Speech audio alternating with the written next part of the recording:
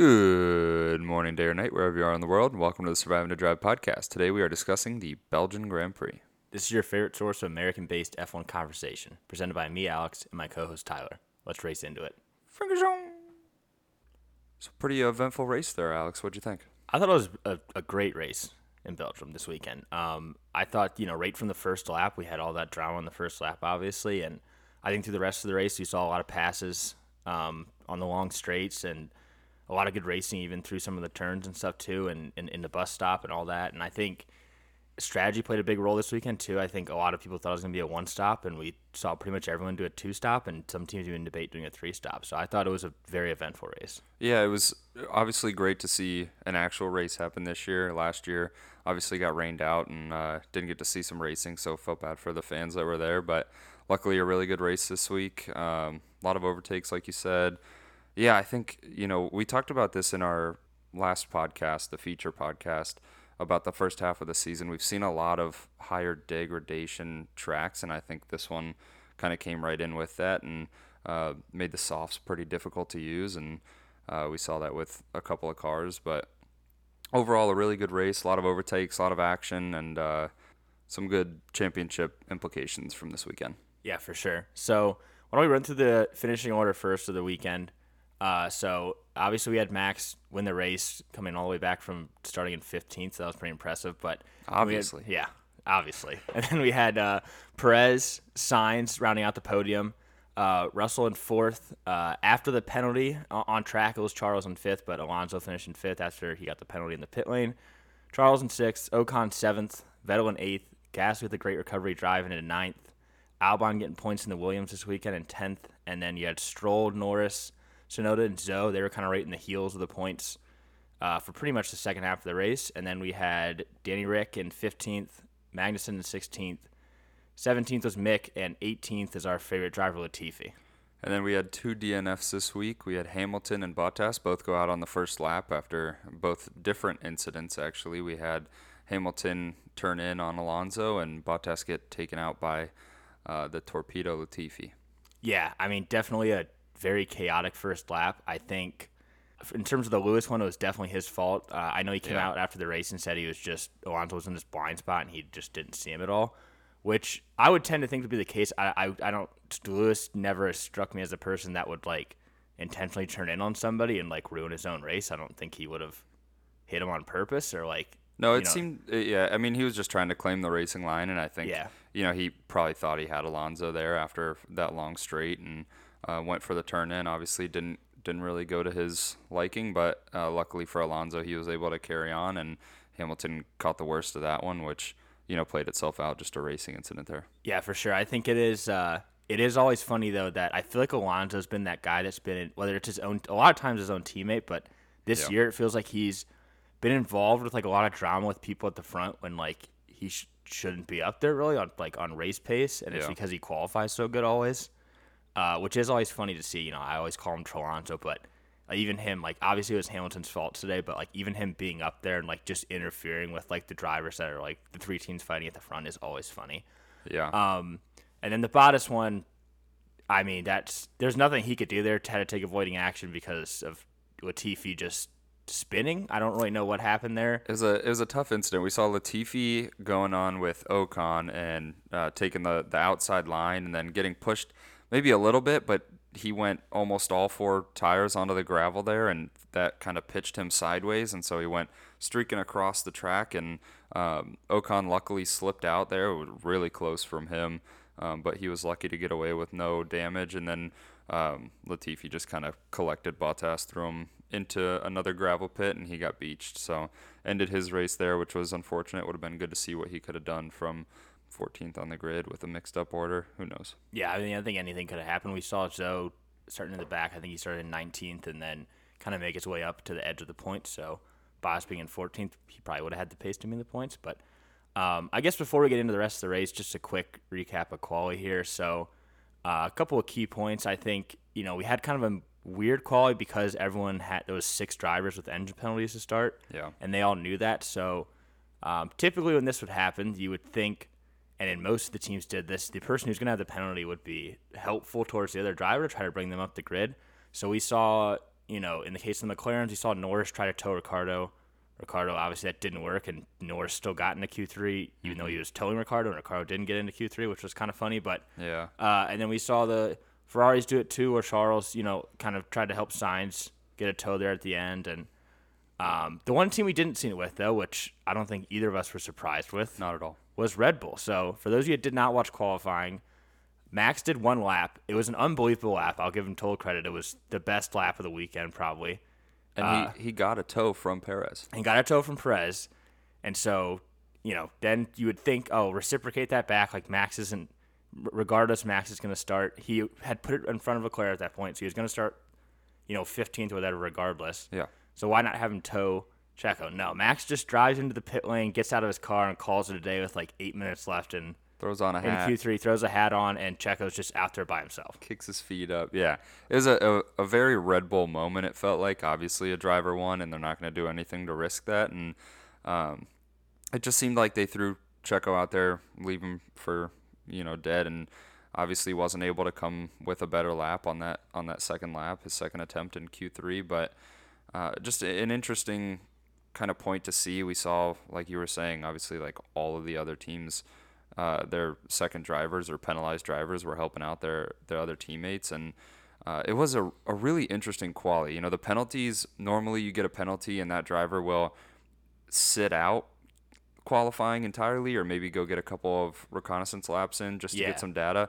But with so many drivers getting penalties and similar penalties, they actually went out and raced each other, because they can, instead of getting penalized and going back to 20th, they're now getting penalized, and if they're out qualifying somebody else who's getting the same penalty, then they'll start 18th, 16th, and Max ended up on 15th there because of his technical first place in qualifying. Yeah. So definitely for those that didn't watch, also we had Mick, Zoe, Norris, Ocon, Charles, and Max, and Bottas.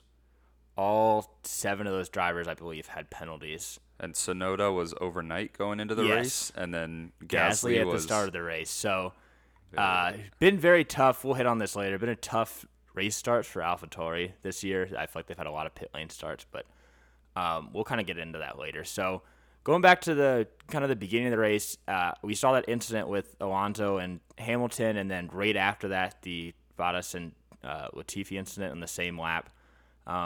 I thought Hamilton was going to keep driving. He did for a while and actually stuck ahead of Alonso after that. Yeah. But then I think there was damage to basically his engine, and something was coming out of it, something was leaking from it, and then they couldn't finish it. So he had to pull off to the side of the road, safety car right away on the first lap, which brought everyone together, which was not great for Sainz, who they had him on the softs, which was a little weird to start, but he had an awesome start. I mean, he put a big gap right away at the beginning, but he gave me kind of George Russell vibes on that safety car restart. He came around the bus stop and went a little deep, and then instead of going through it on a normal line, he took it out even wider, which slowed down the rest of the field on the normal line, and then he got a longer run out of that last corner. Yeah. And it really worked out for him. It ended up putting Perez back a little bit, and even under pressure from George a little bit. Obviously, George didn't have the straight line speed, but kind of backed up the rest of the field and gave him a little bit of a head start. Yeah, I think it was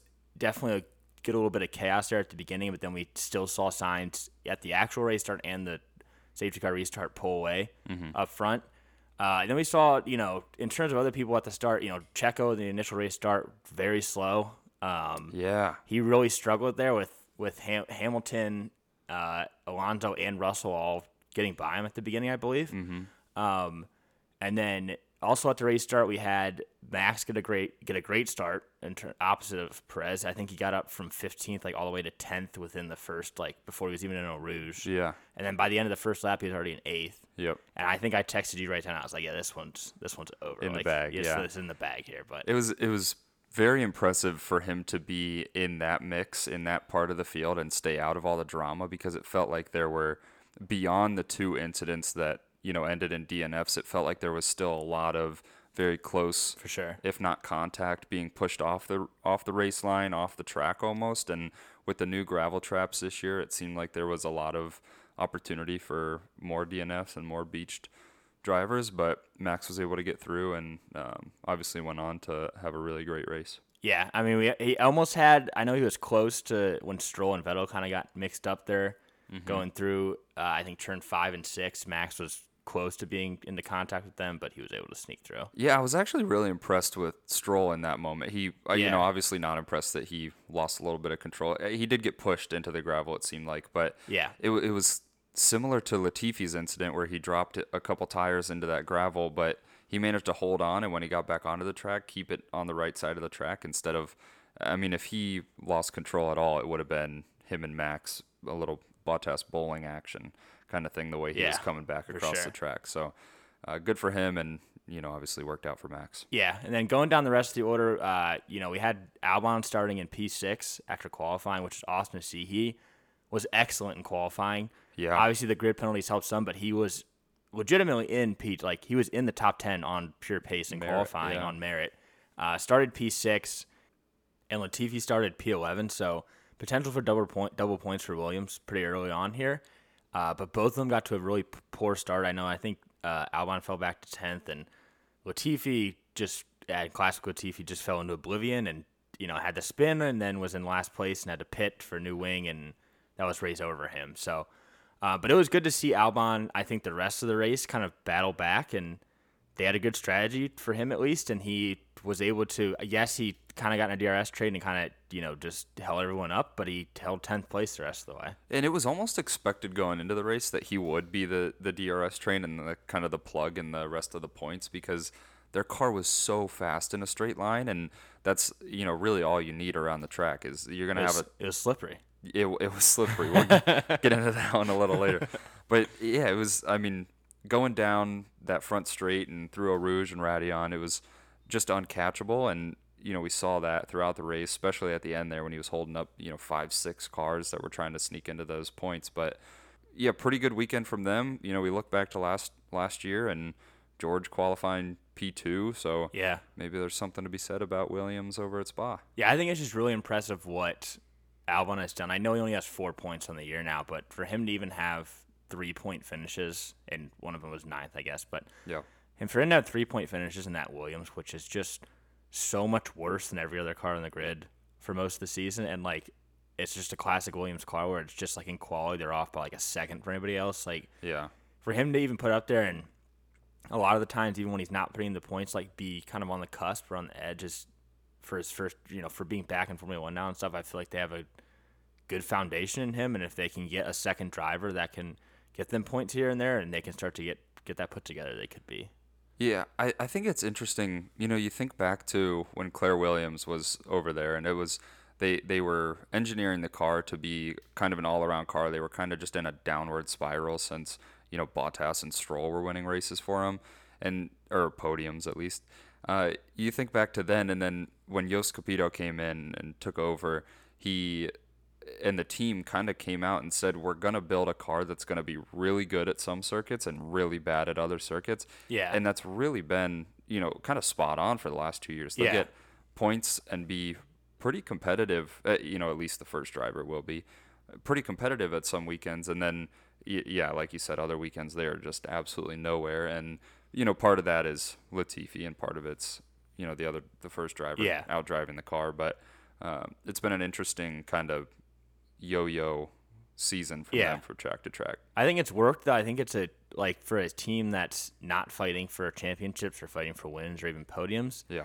Making a car that, rather than just making this all-around car that will be maybe 14th, 15th best car at, or driver-wise at a track, why not make one where we could get points at a couple tracks and then just suck it up to the ones that we're not going to be good at? Because then you can at least score some and have the excitement of having an opportunity to score. So I think, Yost has brought a different energy to the team too. And it's just, there's a different vibe around the team. I know there's been chatter of them being sold or what direction they might move in the future, but I think they're on a better path than they have been the last 3 or 4 years. Cause like you said, they were not winning races, but with Bottas and Stroll, mostly Bottas in 14, 15, and 16, he was putting them on the podium a lot. And yeah, I mean, I think he finished, I think I saw it the other day, in 2015 or 2014, I think Bottas finished P4 or P5, in the Drivers' Championship at Williams, which is very impressive. So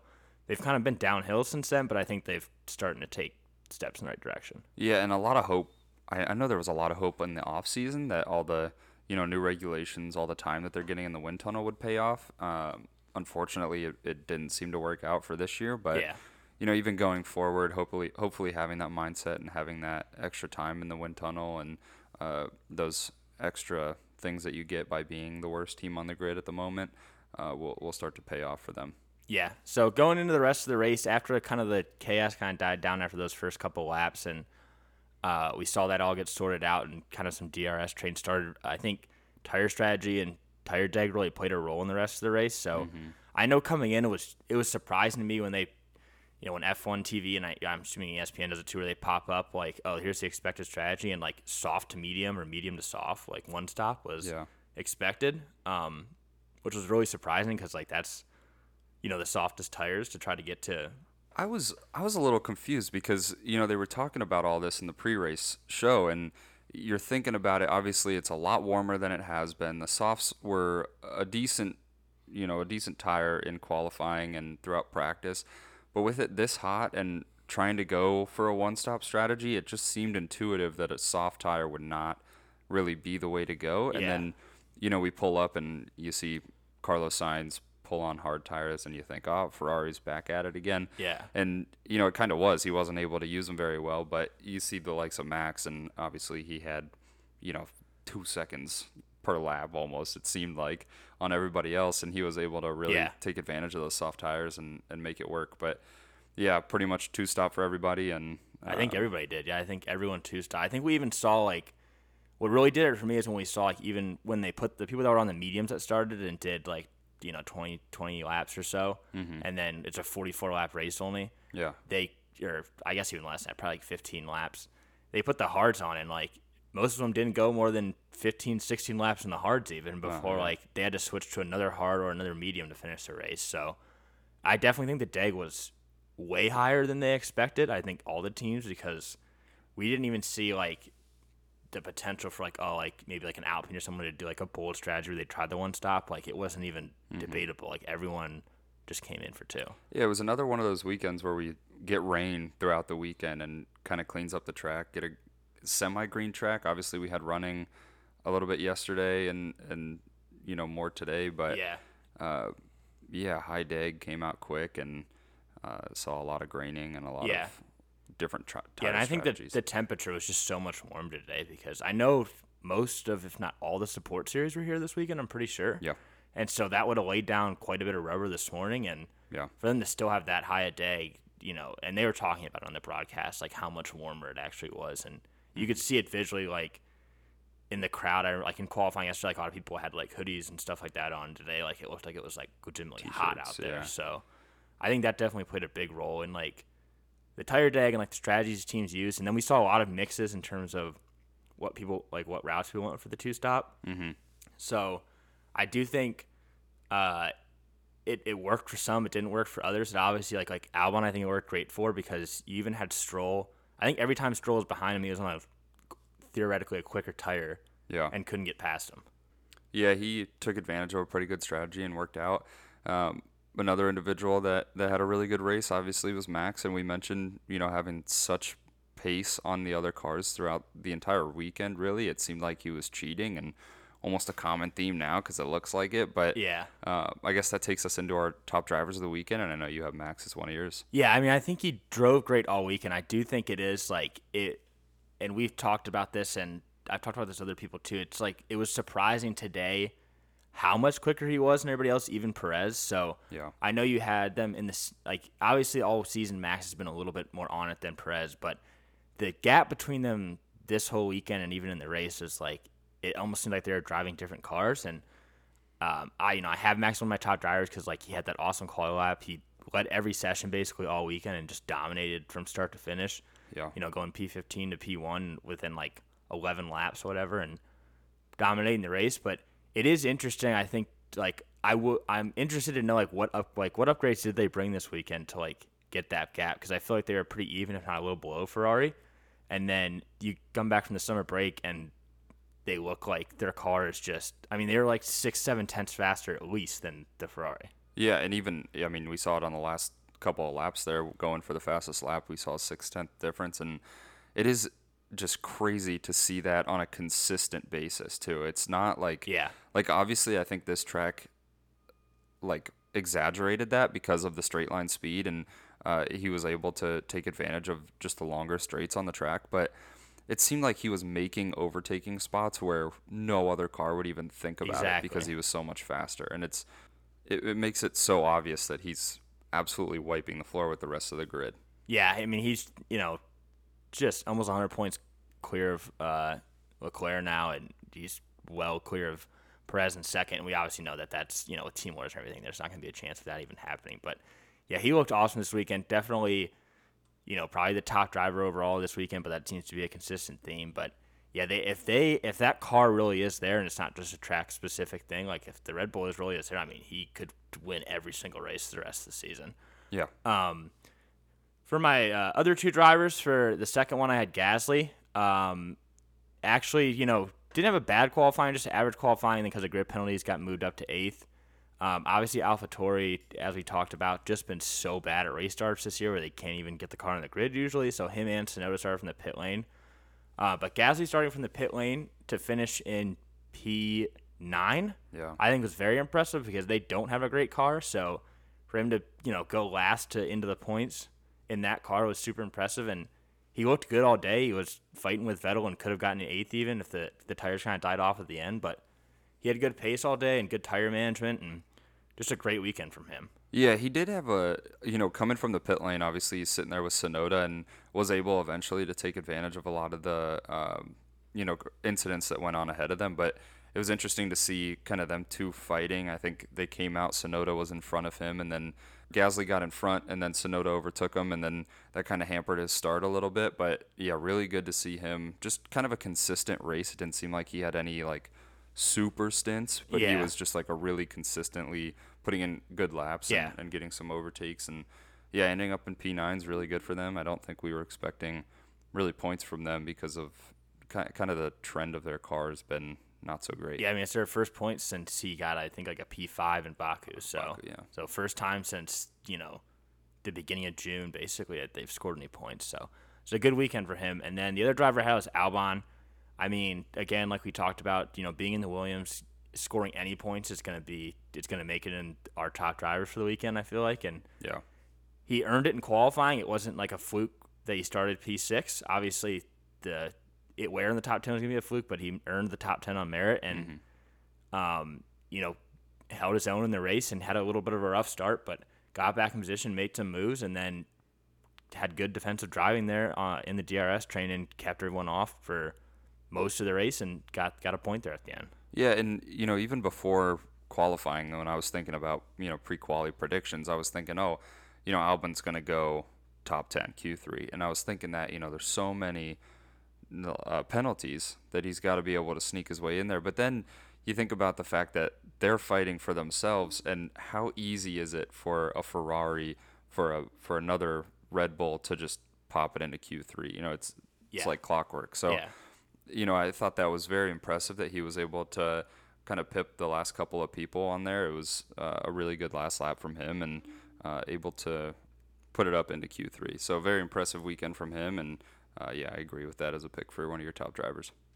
And then for my three drivers, I went for Vettel, Ocon, and George Russell. And I'll start with George. Obviously, the consistency is just out of this world. I don't know if there's been as consistent of a driver since I've been watching, at least, obviously long before that too. That chart you sent me that showed it. I didn't realize. I guess I just didn't realize it because he had the one DNF at Silverstone, but he's only finished P3, P4, or P5 the entire season. Yeah. Except for the DNF at Silverstone, where he probably would have because the Pace America had finished P3, P4, or P5.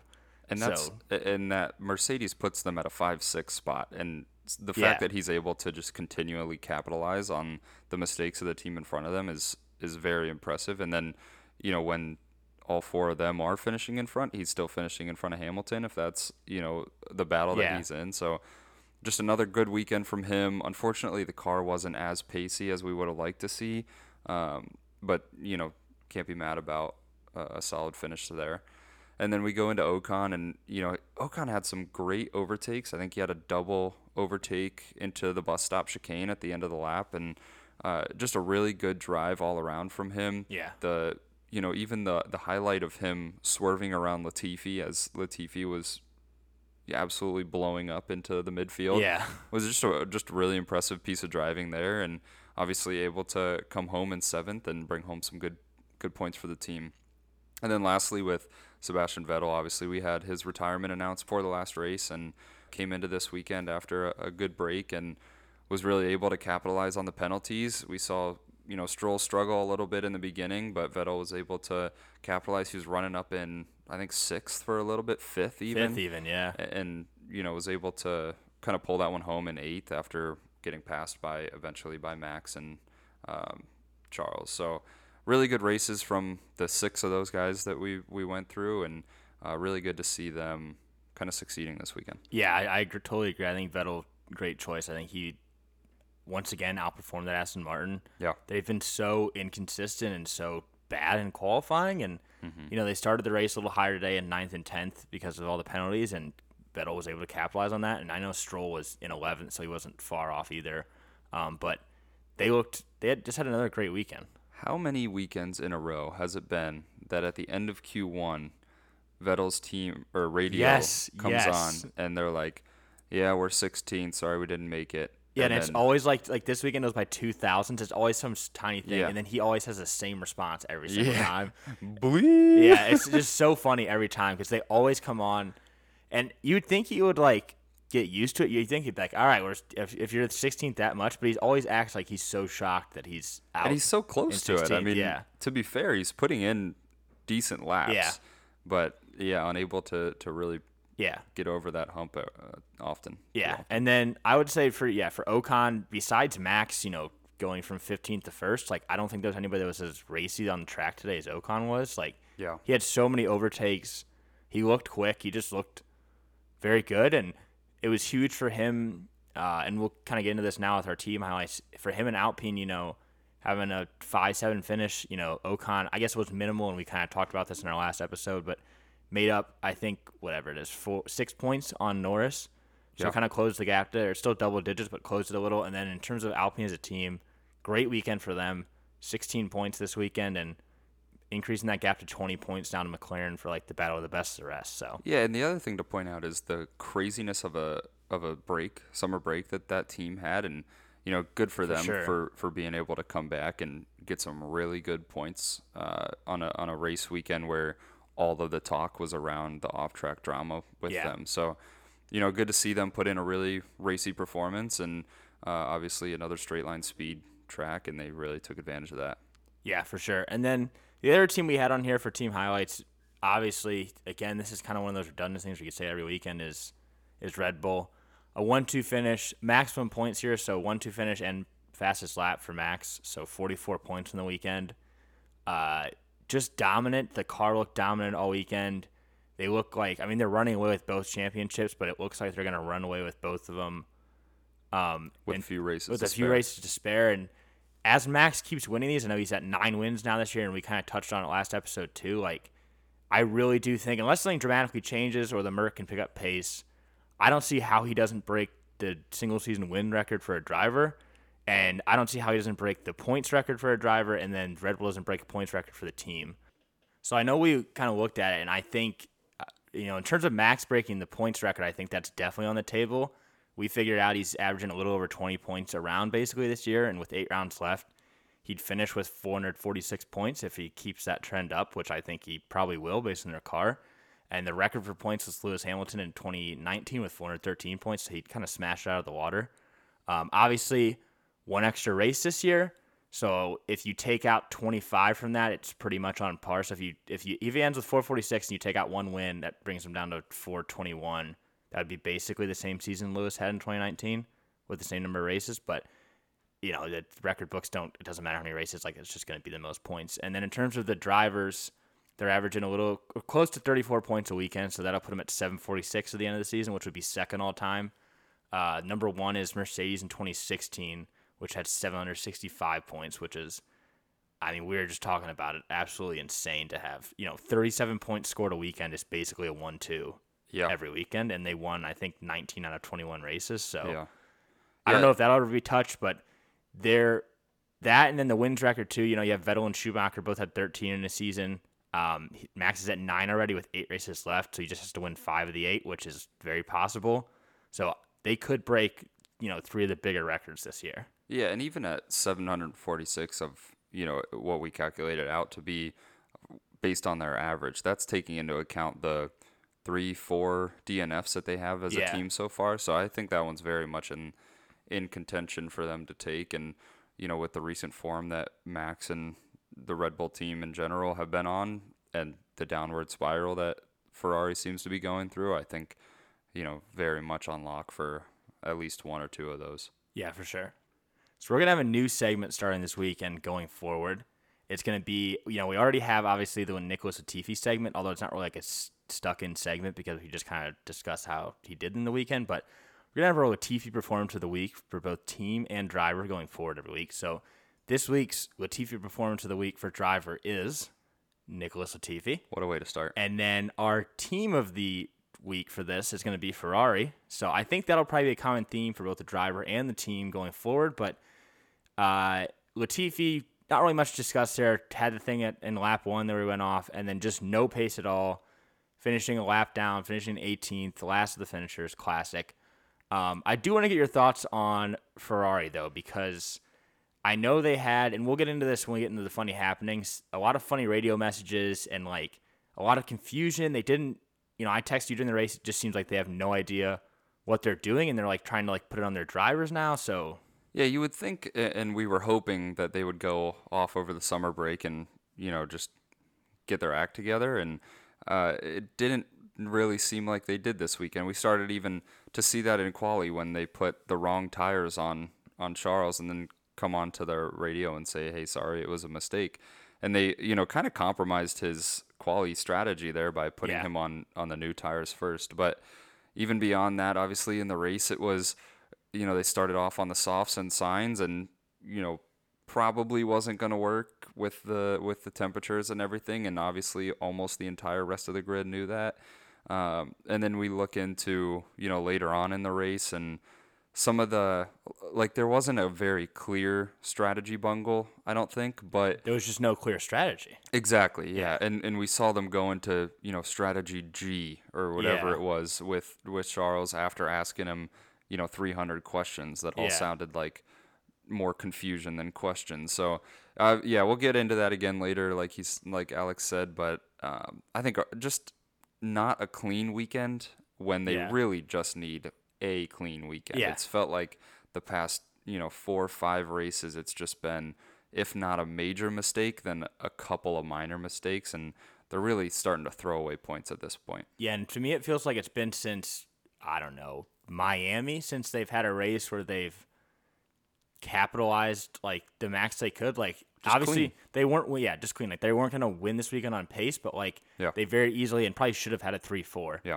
So like what is going wrong that they're not having this? Or like even with the, if there was 5 or 6 more races or laps in that race, Sainz is probably getting passed by Russell for the podium. Yeah. Like, just they need a clear direction, I think, and it just seems like everyone's confused. But that'll be a new segment going forward for us, is discussing the Latifi performance of the week, which will probably be mostly Latifi and mostly Ferrari. Yeah, I think a very appropriate start to the new segment there, and something that we've had trends of in the prior half of the season, and I have no doubts that that'll stay the same for the rest of the season. So before we get into our predictions, I guess just a couple thoughts on the track in terms of this weekend. Obviously, a few changes made for those of you that don't know, kind of the structure, and then mostly with adding some new gravel traps in, and I know there was a slight change to Eau Rouge in terms of like how it actually flows. It's still flat out, but I think there's a slight change to Some that of the too, safety and some of the different safety pieces of the track just to make it safer.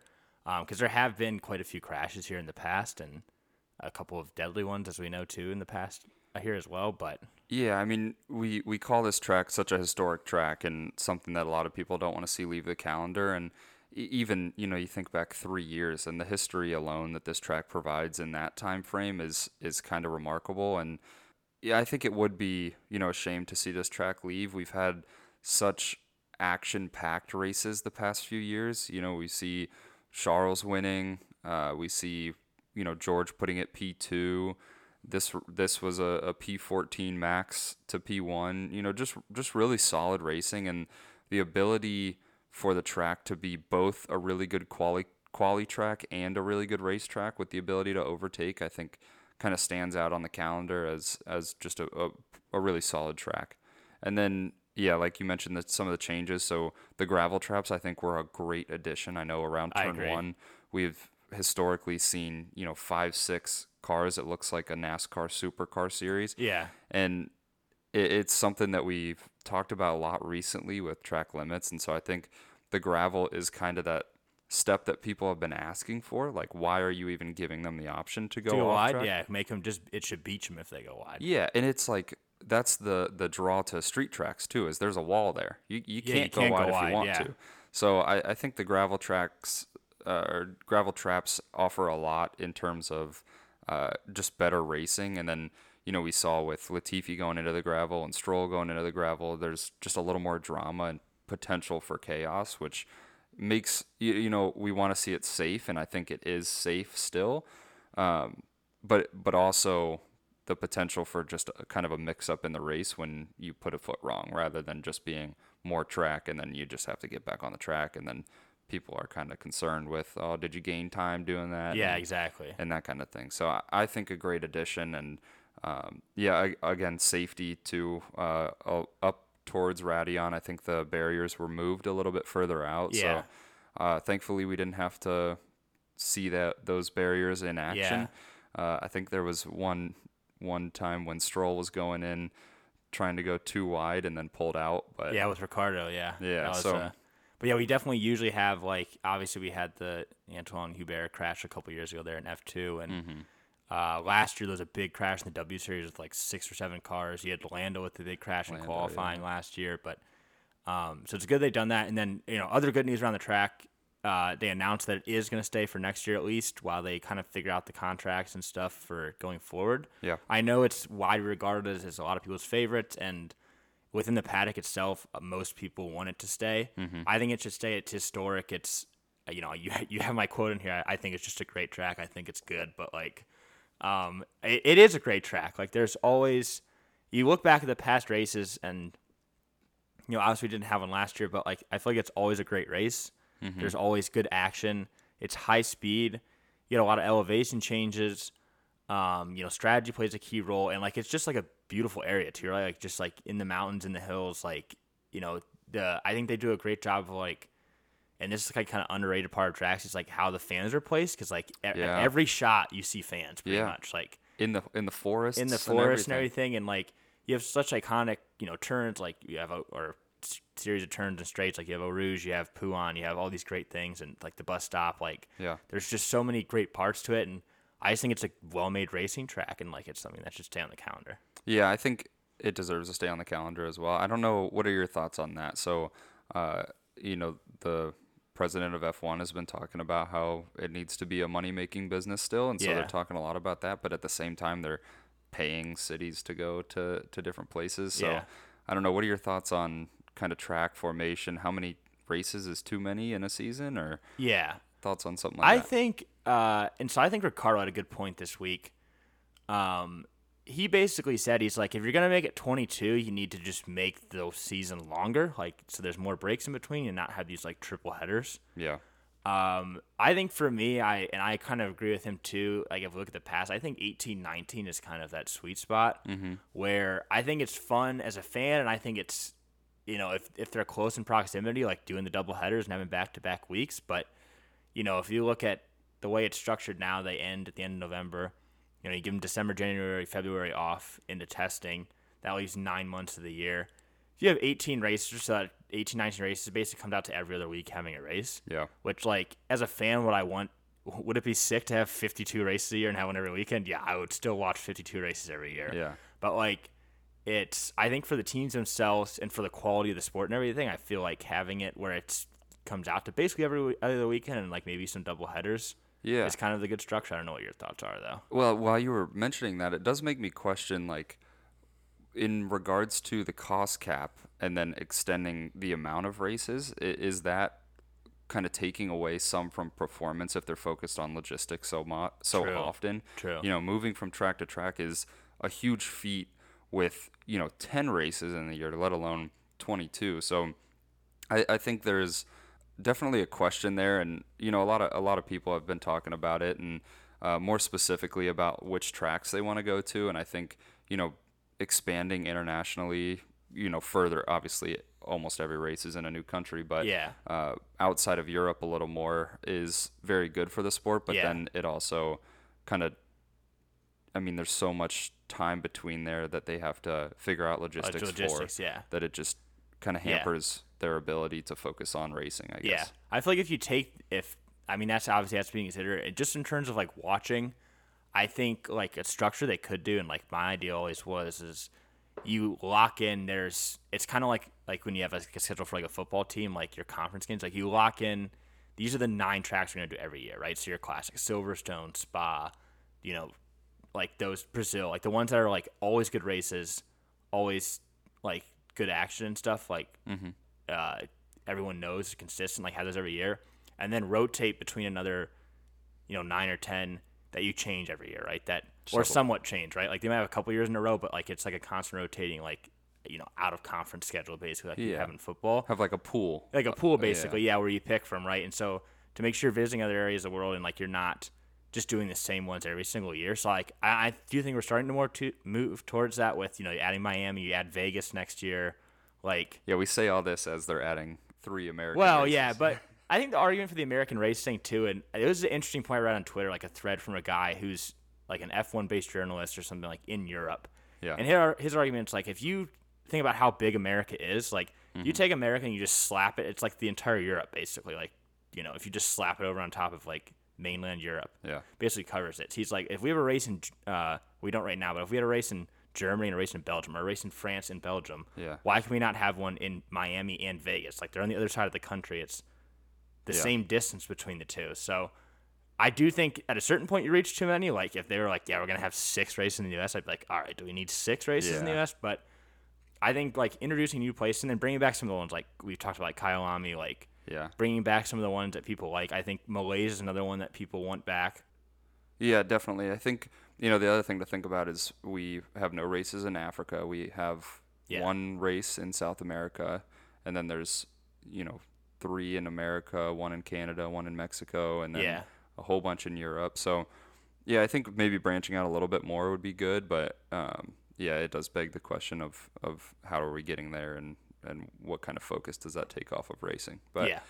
I think we should go ahead and get into our predictions. I know we mentioned them a little bit earlier, but I'll start with my pre-quali predictions, and I had 2. One of them was a little bit vague, but I think I kind of nailed it pretty It was well. it was accurate, yes. So my first one was the wildest quali lineup that we've had this season, and even without the penalties, I think seeing Alonso and the Alpines up really competitively Above the Mercs, against yeah. the Mercedes, and then obviously Albon into Q3 was pretty interesting, and then obviously past that we had both Aston Martins in the top 10 after the penalties, and just a really big shakeup. Obviously had the 2 top guys down near the bottom of the grid, so I think I hit on that one. And then my other one was Sainz getting pole, which with the penalties also occurred. So Yeah. pretty good pre-quali Yeah. predictions there. I know yours were also pretty solid. Yeah, I mean, it wasn't too far off. So I had, McLaren's in the top 10. Obviously, Lando wouldn't have started there, but he was easily into the top 10 in terms of qualifying pace. And obviously, he didn't do his last lap at the end and finished in P10. But I think if he wouldn't have had the penalty, it was kind of tough to see, because I think he could have been in that battle for good points and probably would have put it somewhere in the middle of in the top 10 there, based on pace this weekend. Yeah. Ricardo finished. He started in P7, but he finished in, I think, P11, which that was tough to see, because we talked about it. But after everything that has gone on this past week, and we'll kind of get into that too, but I thought he'd have a good performance, and I thought he got a tow from Lando to try to get into Q3 too, and on Lando towing Ricardo went faster than Ricardo being towed by Lando, Yeah. which was a wild thing to see. But so I had both McLaren's top 10, so I guess it was kind of close there. And then Lewis top 3. on pure pace, he wasn't going to qualify top 3, but I just thought, like, after the penalties and stuff, like, he'd put it high enough up to be, like, starting the race in top 3. He started in 4th, but Yeah. They were lacking a bit of pace this yeah, weekend, they I think. looked like, I mean, and then Lewis had that quote on Saturday. He's like, I think it's time we need to just, like, focus on, like, play around with this year's car basically to, like, focus on next year's car, because Yeah. I think they thought, okay, if we can bring these upgrades and start being a race-winning car, like, we can battle for P2 still and battle. But at this point, it's like, what are we going to gain from this? And they know off of the recent races that they have the pace in the car. They just kind Yeah. of have to figure out how to extract it. So, yeah, will definitely be interesting to see where they go. But you want to get into your race predictions? Yeah, so piggyback off of, talking about Lewis, I had, for my top 3, I had Max winning, Sainz in second, and Lewis in third. I just thought, and this kind of goes along with my predictions, I thought one of the Ferraris or Red Bulls, one of the top teams would basically DNF because of some drama that would happen. And so I thought Max was going to win. I just knew just how quick he was in qualifying. I just didn't see how anyone was going to beat him. But I thought, okay, either Perez or Carlos or Charles, one of them is going to end up, DNFing somehow, and then Lewis would be there to pick up the pieces, which Yeah. had he not had the incident with Alonso, he might have been there to pick up the pieces. yeah. But so I had, Max, Sainz, and Lewis. And then for my actual race predictions, one of the Ferraris or Red Bulls DNFing. And then Danny Rick in the points. I just thought, again, he was in 7th. The McLaren car didn't look bad this weekend. I thought, okay, hope it, he might fall back a little, but he'll be at least P10. And for a while, he was in the points, and then he just completely fell off on pace and then finished 15th. So just a really rough weekend from Ricardo. Yeah, and to be fair, that 15th was in a train right behind Yeah. the 10th place guy. So not as far off as 15th sounds, but yeah, still not a great weekend from him. I had as my top 3 Perez, Max, and Carlos Sainz, and Big obviously Red Bull guy. Well, I mean, after the quali and after some free practice sessions, Yeah. it seemed like they would run away with it easy. I was not expecting Max to get through the field as quick as he did. It seemed like, it was almost 2 laps, it seemed like, and he was just out in Oh front yeah, I mean already. It was we just crazy. knew, like, as soon as he got up to like 8th and like a lap, I was like, there's no way he's not gonna win. He's so much faster than everybody on the track. And walking past other cars on Yeah. his way up from there. Yeah. It was very impressive. And then Carlos Sainz, coming home in third was pretty solid. And then I went with Albon points, which obviously he was Nailed able that. to come home in 10th. And like we said, very close there from the 10 to 15 kind of mark there. So Yeah. was able to hold them off to pull that point home. And then I also had no Aston points. And I think, I was kind of close on that. They did start to fall back, but Vettel had such a good start running up in Yeah. 5th and was able to come home in 8th. And I think he was just, driving the wheels off of that thing. Yeah. So a good weekend for him. But let's move into some paddock rumors and some of our off-track happenings. I know there was quite a few because we had such a drama-filled summer break, and we had our episode not too long ago where we went over a decent chunk of Yeah. the things that happened, and so these are going to be the things that happened since that episode. So go check that out if you missed that. But I guess the biggest one coming into this weekend was McLaren and Daniel Ricciardo splitting after the end of the season. So what were your thoughts on that? I know you're a big McLaren guy. So. Yeah, I mean, Ricardo's, obviously, I've talked about this. Lando's my favorite driver. Ricardo's probably my second favorite. Just a great personality, and just always enjoyed watching him. But I think we kind of all saw this coming, just based on the rumors and stuff. And I'm gonna be sad to see him go. But in terms of performance, like, they need to get someone who can equal Lando, or try to at least get close to him. And Ricardo hasn't even been close. He's took a step even further back this year than he was last year. Yeah. Just has nowhere near the same pace. Is always, I mean, it's getting bigger, but it's like a half second at least in qualifying between them always. So I think we were due for it, and I think it's good they just announced it so that, like, he has the chance to go and look other places and, like, figure out what he's gonna do.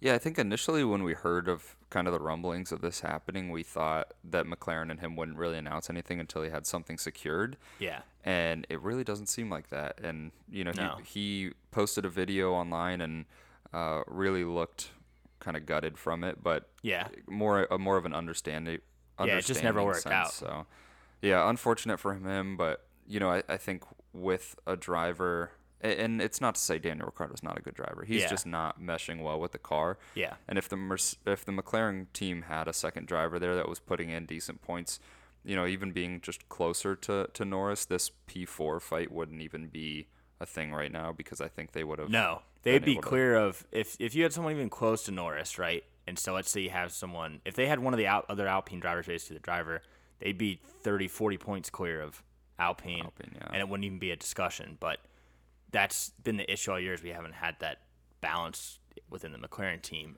But speaking of the driver that's probably going to take his place, Yeah. Oscar Piastri. We know the court case is tomorrow. Well, Monday, I guess, because we're dropping this. You'll be hearing this on Tuesday. So on yesterday, the court case would have been, or when it starts to decide if Piastri can get out of his contract or not. I'm curious what your thoughts are on that. I think they wouldn't have announced this whole Ricardo thing and gone this far with it if their lawyers didn't think they'd be able to get him out of it. But it would be interesting to see if he can't get out of it, because then he probably does drive for Alpine next year, and then who fills that McLaren seat? It sounded interesting right after the whole fallout happened. I think Alpine came out. This was more recently, but came out about it and said that they were feeling really good about where their side lies. But then everything that we heard from Piastri's side sounded like it was, no question. So I think it'll be a very interesting discussion. Either way, I don't think he races for Alpine because at this That's point, true.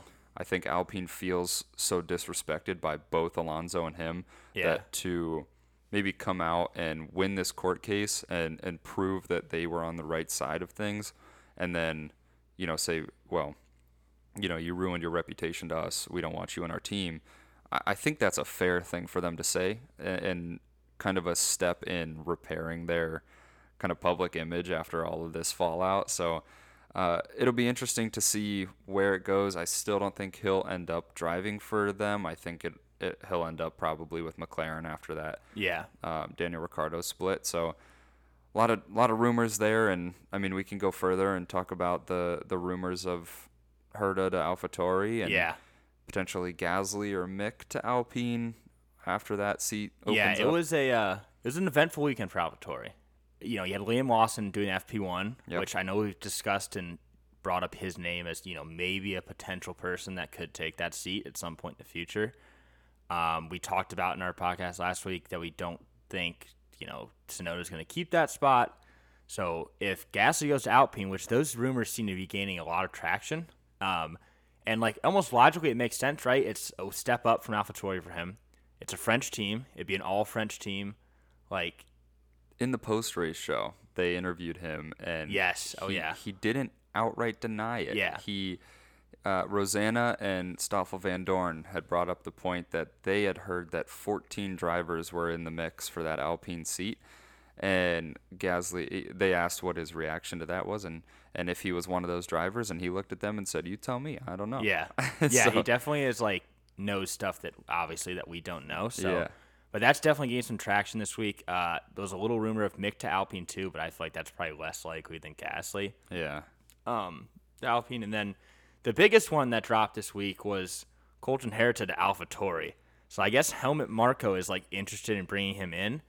So I think what will be really interesting to see is if Gasly does go to Alpine and Piastri goes to McLaren, and they decide to drop Tsunoda too, then you could have a whole new AlphaTauri team next year. Let's say they bring in Colton Herta. Who else do they bring in? Do they bring someone else up? Does Haas give up on Mick and Ricardo goes to Haas and Mick goes to AlphaTauri? Does Ricardo go to AlphaTauri? That's what I think. Because I think that's a very real possibility now too if both those seats open up.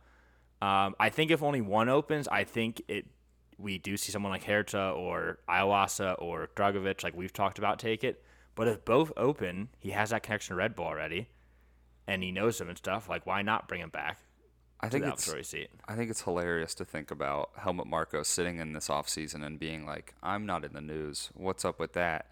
I want to start some drama. Oh, yeah. Maybe I'll go take Colton Herta from McLaren since they're winning this battle right now." Yeah. I think that's pretty funny. But I think there's such a web of opportunities in the driver market right now, and it's kind of crazy because usually it's pretty well wrapped up throughout the summer break. So it'll be interesting to see. I think after this Piastri court case comes out and what Alpine and Piastri decide to do with that, I think the dominoes will start to fall and we'll start to see those driver market I agree. settle themselves. But outside of that, we got a couple of new announcements within Formula One, and the first one, the big one, I think, being Audi to join the sport in 2026, and kind of an interesting take from them. They're going to join as an engine manufacturer, but released a car and a lot of hype around it, and Yeah. so I think, and a lot of people think that there's a little bit more to that, potentially joining forces with another team, trying to buy out a team. We'll see where that goes, but a lot of hype around that, and I think really good for the sport. And Yeah. with that, we also had Alfa Romeo announcing that they're going to leave Sauber at the end of next year, which seems a little early, which is interesting. Yeah. But then there's rumors of Alfa Romeo joining teams with Haas. So if you don't know, Alfa Romeo isn't actually, A team per se. It's Sauber, and They're then Alfa Romeo is like the branding basically for kind of just a title Sauber, sponsor. like a title kind of thing. sponsor. So, I could see them teaming up with Haas, and I think it is interesting to think about Haas as a team. It's like, Gene Haas, just this one dude that just is funding a team, but You have a lot more money now with bringing in Alfa Yeah. Romeo as a sponsor, and could probably make a better car if you combine the two teams. and it's not so much like a Lawrence Stroll kind of deal where he's Yeah. like bought a company to do it. It seems like Gene is just like, here's a bunch Here's of a bunch money of to money. just go run a team, which is Yeah. kind of cool, but we'll see where that goes. And a lot of hype around the next couple of years. I know we've talked about the rumor of Williams potentially selling. We have Shout out Disney guy. we have Porsche coming in potentially. A lot of pretty big rumors that they're confirmed to join Red Bull forces. Yeah. I think And just Andretti. a lot of Andretti as well. A lot of interest in the sport, so it'll be fun to keep an eye on that. Yeah, I think it'll be interesting to see like how big they go with it, right? Like 10 feels right now. I know they've had more in the past, but I think you could validate having 12 teams. Like I think you could, if there's that much interest and it brings that much money in, like what's a couple more cars in the grid? Like I don't know. You look at other formulas and how just regular. I mean, you look at IndyCar and how many teams are in IndyCar, and it's pretty impressive. But it'll be interesting to see where the sport decides to go with that. I know there's been talks already this year about allowing another team, and it doesn't seem like any of the teams want to let that happen. So Yeah. TBD, and we'll obviously keep an eye on that and keep you guys informed. Yeah. So I guess going into our funny happenings now to kind of wrap up the show here. The first one was after that first lap incident between Hamilton and Alonso. I guess Alonso, you didn't see Hamilton had to take this weird gravel road all the way back to the pits, and like no one drove him, which was very funny in itself to see. There's a lot of good memes that came out of that of him walking back, but Alonso basically, when he got back around the track, like flipped him off from his car and then made the comment on the radio like, this guy only knows how to drive like when he's in front or in the lead, which I thought was hilarious. You guys know my thoughts on Troll Alonso. Like, I thought that was a hilarious comment to make because, like, if those of you that don't know, like, these two were on the same team at one point for a year, and Alonso was off back-to-back world championships. Hamilton was a rookie, and Hamilton outperformed Alonso, and they weren't in a front-running car. Like, they were in, like, they're, like, winning race and stuff, but it wasn't like he was in, like, the Merc that he had from 2014 to 2020. And so I thought that was a hilarious comment from Alonso on the radio, but it was very on brand for Alonso. Oh, yeah. It almost seems like recently he's just totally accepted the villain. Oh, yeah. Not necessarily recently, but he's, fallen I think he's right embraced back into it. I think he's embraced it. I think he had it like, if you go back to like 2012, like when he had that kind of little bit of rivalry with Vettel. Yeah. But like, I think he kind of went off and he went to like this nice guy thing and everybody loves him. But like, now I feel like there's generally like people that like don't like him now. Like they just annoy him, and like he's fully embraced to like flip people off while they're driving, like make ridiculous, outlandish comments when someone runs into you. Like and he was eating popcorn in the driver press conferences, and had some pretty funny takes while he was in there, just talking about trying to tiptoe the line between Aston Martin's gonna absolutely dominate Alpine next year, but Alpine's gonna win out the season really well, kind of thing. Yeah. So pretty funny from him. I guess we'll go into the next one, and we mentioned it earlier, the Ferrari radio calls and just kind of the team vibe that seems to be portrayed right now is very interesting. I know I texted you throughout the race, and I was like, the radio messages to Charles seem like they're trying to prove to him that they're not wrong. Yeah. Like they came on and they were like, high degradation, Soft tires aren't really working. Also, it's the same for every team. Like it sounded like Yeah, there really were, obvious stuff that like, yeah, and I think too, like just some of the way they asked them the questions, right? Like they would basically like tell them what they were doing, but then be like, question, yeah, like is that okay? Like I know you texted me like, can you try to win the race? Question, yeah, like they were basically like almost like trying to like if it didn't work, then they could like blame him, be like, well, we asked you on the radio, and this is what yeah. you wanted to do. So I they every week they continue to get funnier and funnier, but It's just an yeah. interesting kind of relationship between them and their drivers. It feels like at this point they're trying to prove to their drivers that they're like a real team and Yeah. like know what they're doing. Yeah. And then Matteo Bonato on the post race show talking about he was asked about what these messages were, and he was basically like, well, we just want more clarification and transparency between the team and the drivers. And it seems like the drivers are almost like a different entity that they're trying to Yeah. like reel back in to buy into their team, because they're losing so many points because of the team. And it's just a very interesting relationship, but pretty hilarious messages this week. Yeah, it's giving me vibes of I don't know how to describe it. It's like they like know they've messed up so much and now they feel bad. Yeah. So it's like if you're in like a relationship and like you ask the other person like, are you mad at me? It's like that type of thing. It's like that's what they were doing with the Claire today. It's Question? basically like question, like is that okay? Like are you Yeah. sure? But they yeah, it'll be interesting to see if they fix that going forward. They continued to mess up this weekend. It wasn't as bad, but Yeah. I don't know. It'll be interesting to see.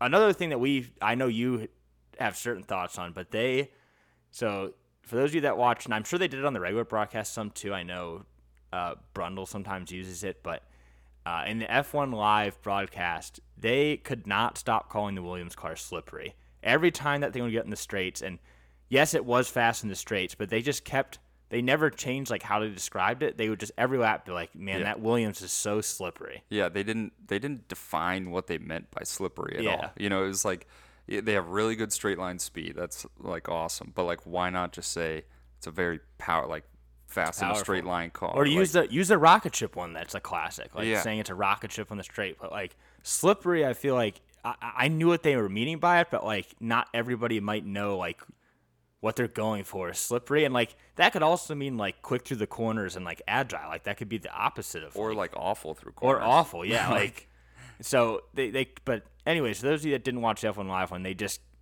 I don't know how many times our boy Tom said the word slippery, but it was a ridiculous amount. Yeah, it was a little bit aggressive. And then our next one is the jetpack dude, or whatever you call whatever he was riding on, but that was just something else to see him flying above the That was so above the funny. track. That was so funny. I think that was one of those ones where it's like you're glad someone caught that and like put it on there, and then it just became a meme all weekend. Like, Yeah. are they gonna have the jetpack guy like be the new cameraman from above, like instead of the drone? Like, they should have the jetpack guy do a lap around and see how he compares on speed to like the He was other. holding the like track trophy Yeah. or whatever it was and riding around showing everybody. It was pretty funny. Yeah. And then the last one, and what might have been, for me at least, one of the funniest moments of the weekend. Obviously, all the off-track drama with Piastri and Alpine in the last month. So Alpine decided they normally every race have brought Piastri in the garage with them. We've seen Piastri a ton at the different races. Mm-hmm. Obviously, now we're not going to. So they bring out good old Jack Doohan for the race.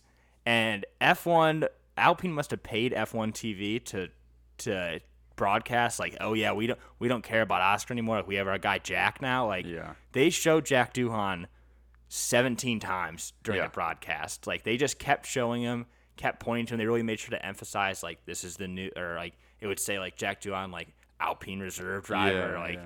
they really made a big deal out of it. And nothing against Jack Doohan. He's had a great little run in F2 this year, and I think he's a rookie this year and has done a great job. But it was very comical, like how big of a deal like Alpine and F1 TV made about this. Like, Piastri's not here. Like, it's Doohan now. Yeah, they did the same thing with Jordan King, which he was in the commentary Yeah. booth, and then he ended up doing some analysis on some of the crashes. But they would go to him and be like, "Here's another, F1 Alpine reserve driver," and it's just like compared to Piastri, these guys are nowhere. Yeah, you're not getting me out. Like, you're not getting anything out of showing that. Like that, it's not gonna. It just makes you look funny. It just makes you look like Yeah. you're trying to like be like I'm I'm over my ex now. Like we don't need Piastri anymore. Like Jack Doohan's our guy now. Yeah, they're in a definite phase of trying to rebuild their brand. Yeah. So interesting to see where that goes. But any final thoughts on the weekend as a whole or the race? And I just think it was a great weekend at Spa. I think it lived up to its expectations.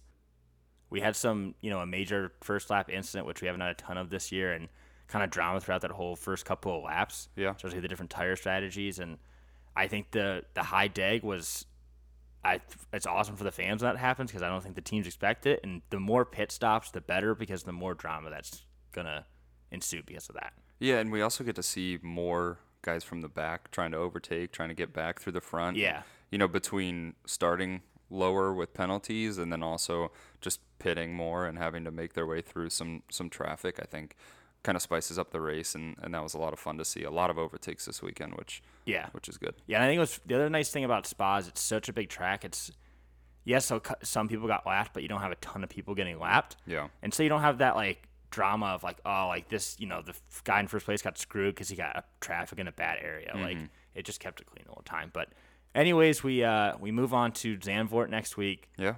I think it's, initial thoughts on the track. Like it's obviously tough to pass. Yeah. Very technical.